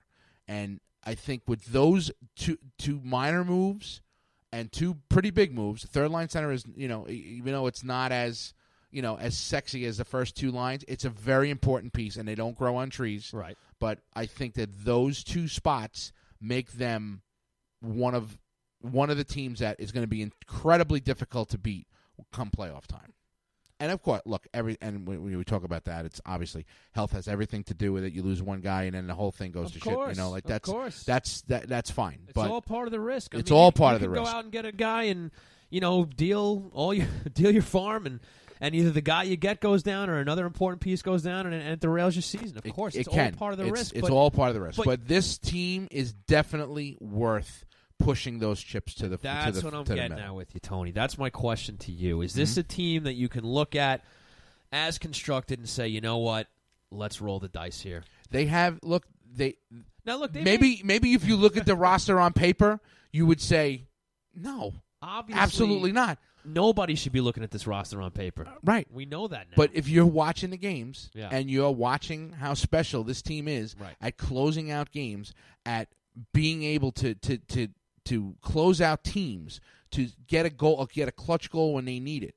Look, the 3-on-3 goes away in the playoffs, and they're dominant in the 3-on-3 because, again, as Barry said, you have one of the most dominant 3-on-3 players in the sport playing on your team. But that being said, they're still finding ways to win hockey games. That is a special thing. That is a talent in itself, and it's not one that you can go and purchase on free agency day. It's something that is bred through the locker room, through the coaching staff, through the ownership group, through your organization, from the top all the way on down to the bottom. That they have something special there. So if there are pieces that they're able to go out and acquire to enhance that, I know everyone worries about chemistry and you want to make changes. All valid. It is, but sometimes it goes in a bad direction, and sometimes it goes in a really positive direction. This locker room can handle bringing in another player or 2 that can push that envelope and push them closer to that goal of being a team that is going to be extremely hard to beat. Look at how well Derek Brassard fit into this locker room. I mean, immediately. Yeah. I mean, maybe the points didn't start coming right away, but, they embraced the guy. Now whenever you see any goals being scored, whether he's involved or not, the guy's going bananas. They're all hugging, they're all loving each other. It's all great stuff. And I pointed that stuff out with you between him and Beauvillier, and right. And I still think that has that has been a positive influence on Bo this year. No, that was a very astute observation, and I think you're absolutely right. And that's, those are little things behind the scenes that go on that definitely contribute to success. And you can look at that as a double-edged sword, because one guy can come in and derail the chemistry and the camaraderie, another guy can come in and enhance it. It's a dangerous game that you can play, I suppose. But that also goes down to Lou as well. It's making the right call of who's the right player Absolutely. to go and put those assets on the line for. So right, without a doubt. But yeah, I guess just to get to the meat of this, and you've answered my question, but I think that's just the discussion I want Islander fans to have and think about, especially because we're at this point now. You can't really get much better than they are. Yeah, they're not sitting number one overall, but they're damn close. And after a few games in hand, they might be even closer. I don't see this team, barring any injuries, significant loss of some significant players. This team is looking at another 100-point plus season. And if things really go their way and guys stay healthy and they keep playing the hockey that they're playing, you're looking at maybe a number of points in the standings that we haven't seen from this team in a long time, or if at all, because I don't even know what their highest point total is since they came into the league. But I mean, you saw what they did last year and how it took a little while for them to even get to that level, and they're already firing on those cylinders now. I mean, this has the potential to be, as crazy as this sounds, to be an even more special season than it was last year. And I just think it would be a damn shame to waste, especially if they keep playing the way they are. And look, Barry Trotz is only signed to a 5-year contract. Granted, that can be extended. We know this. But this is year 2. There's 3 left. A lot can happen in 3 years, whether it is injuries, whether it is contract disputes, whether it is cap crunches that forces a guy out of your team. We may look at this team top to bottom in a year or two, and maybe somebody's got to go because Barzell's getting paid, because Pulock's getting paid, because Taves is getting paid. I mean, everybody, loves the defensive depth that this team has, the pairings that they have, even the guy number 7 right now, Noah Dobson, he's looking pretty good. I mean, there's just a lot to like about this roster, and it's showing on the score sheet and the standings. And I just, again, I'm not saying be reckless, but if there's ever a season, it's a season like this where I feel like Lou's got to look at what he's got. If there's the opportunity has to be there. Somebody has to be obviously willing to play with Lou. But if it's there and it does cost a guy that's going to make us all cringe when he goes the other way, I still think it's something you really got to consider. If Lou feels strong enough about that being that last piece or two to bring this team to the top, I mean, yeah, at the end of the day, they may not be sipping from the cup afterwards, but you know what? I'm willing to roll the dice and take a risk and see if they can get past the second round into the Eastern Conference, into the Cup Finals, and just see what happens, because they're so close. No, there's no question about it. And Lou has not been this guy who's been afraid to make these moves in the past. I mean, you saw when he was with New Jersey that he's definitely not afraid to bring in a guy who he feels is going to be a difference maker. I mean, he gave up what was considered at the time a lot to get Ilya Kovalchuk. Okay, he gave up 2 very good prospects. He gave up a first-round pick. He gave up a lot to get Kovalchuk. And they ended up in a Stanley Cup final, So you look at the player and you look at the situation and you say, hey, is this guy going to give us the opportunity to be able to win the Stanley Cup? And there are guys that are going to be available that are going to do that, because there is a lot of good things on this team, and they're not many pieces away from being a team that can realistically be looked at as a Stanley Cup contender. That's all I'm saying, folks. Dare to dream now. I know everybody gets worried about giving up your top guys, but if they win a cup, it doesn't matter at that point. It doesn't matter what's left in the cupboard. And I'll tell you right now, Dallas made a trade to get Joe Nieuwendyk, right, from Calgary. And they traded a young player by the name of Jerome McGinley to get him. The Dallas Stars won a Stanley Cup with Joe Nieuwendyk. Do you think for 1 minute that they thought about Jerome McGinley after that? Right. No. Does anybody want to trade that Stanley Cup back for Jerome McGinley? No. No. No one. No. Exactly. So sometimes when it's time to step up to the plate and you have a big hand like the Islanders do now, you just got to push the chips out there and see what happens. That's right. And as great as a player as Jerome McGinley was, and he was a great Hall of Fame type player, he never won a Stanley Cup. But Joe Nieuwendyk won one for the Dallas Stars. That's a great point, Tony. So, again, dare to dream. Dare to take the risk. And look, I know if it doesn't pan out, you guys will be all over me and all over Lou and all over the All Isles. over both of it. And It's that's fine. It's fine. all good. That's It's all good. fine. But I think now's the time. The time is now. I agree. Cool. Good stuff, Tony. Well, let's very quickly just look at the week ahead, and then we will wrap this thing up. So, Tuesday, home game, Nashville Predators. Not playing as well as they were last year, Nope. but still the Nashville Predators. Been Still some Laviolette. Been some whispers about Laviolette. Is that right? No, just some Some little whispers around whispers. here. Hey, Okay. team's not playing up to snuff. Well, that we know. That we know. Pecorine has not been that great. UC Saros has not been that great. Yeah. They've they haven't. Matt Duchene was their big signing, which I still don't really understand why they needed to have Matt Duchene there when you had Ryan Johansson already in place. But hey, Everywhere that guy goes, man, things crumble. goes sideways. Yeah. It's weird. It's a Except when he went to Columbus, where they ended up going, and he actually played very well in that first round. That's true. That's So- true. That's true. I mean, maybe that's the one exception, but it seems like he goes somewhere else and things start to go south. I mean, when he went to Ottawa, he thought he was going to be contending for cups over there. Exactly. You want to talk Meanwhile, about going then south? 18 months later, he's begging for them to trade him. My God. Yep. Well, anyway, Nashville comes into the Coliseum on Tuesday night, and yeah, they're struggling, but not a team you overlook. That's going to be a tough game.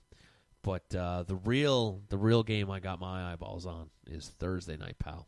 Thursday night, the Isles go into Boston. That is going to be the first. That is a litmus test game Yeah, I've ever it heard surely is. It surely is. Finally going to be playing against one of these, two teams that they've been kind of battling out for the top of the conference here. Mm-hmm. And everybody knows who the Bruins are. Went to the finals last year, came very close to cupping against the Blues last year.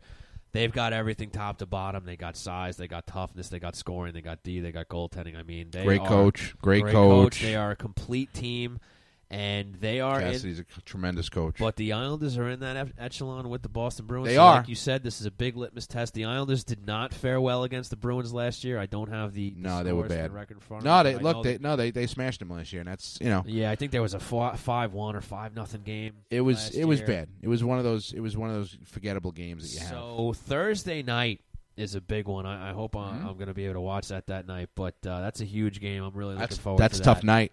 That's a tough night. It's a tough night.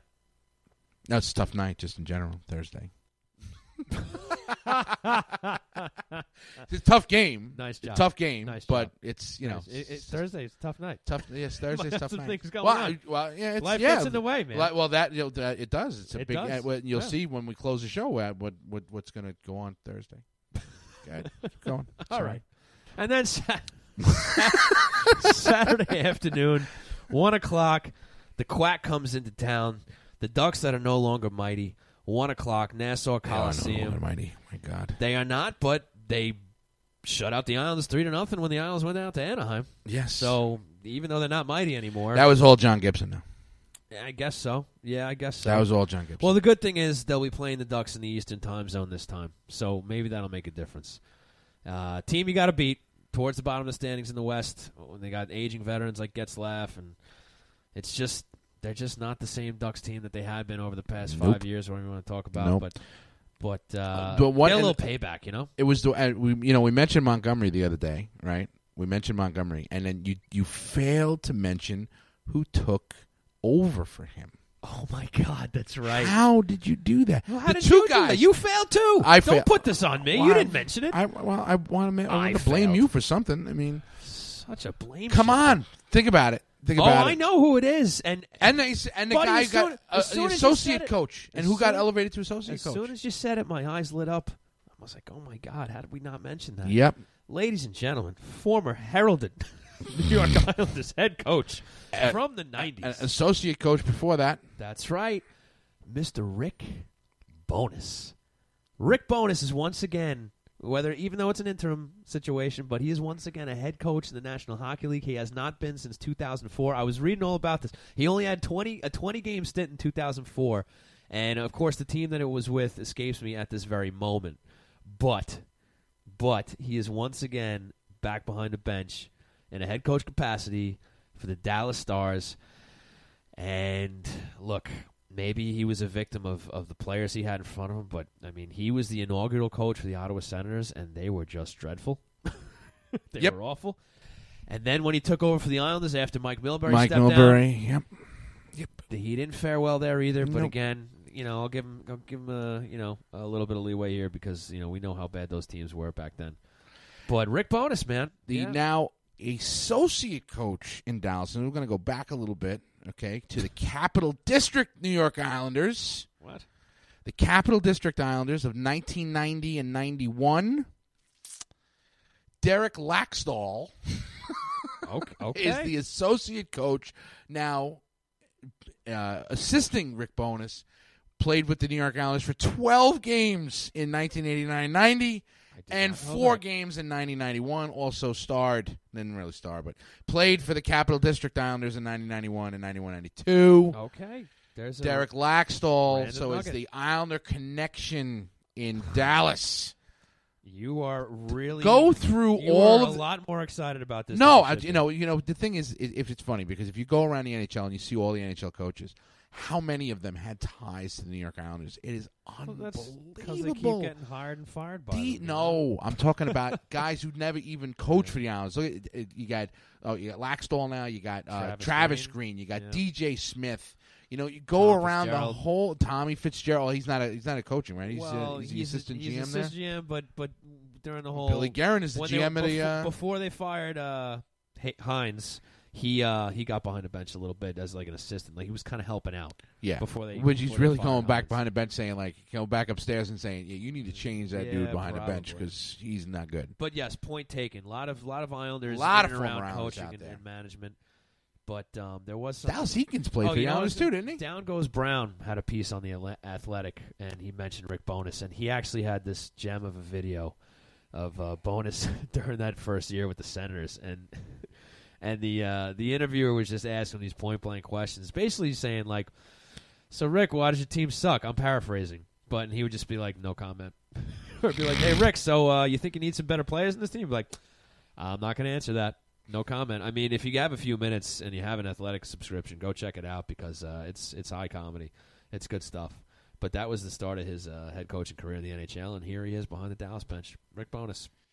Dallas Eakins, by the way, Former- played for 2 games for the Islanders. 90, 91.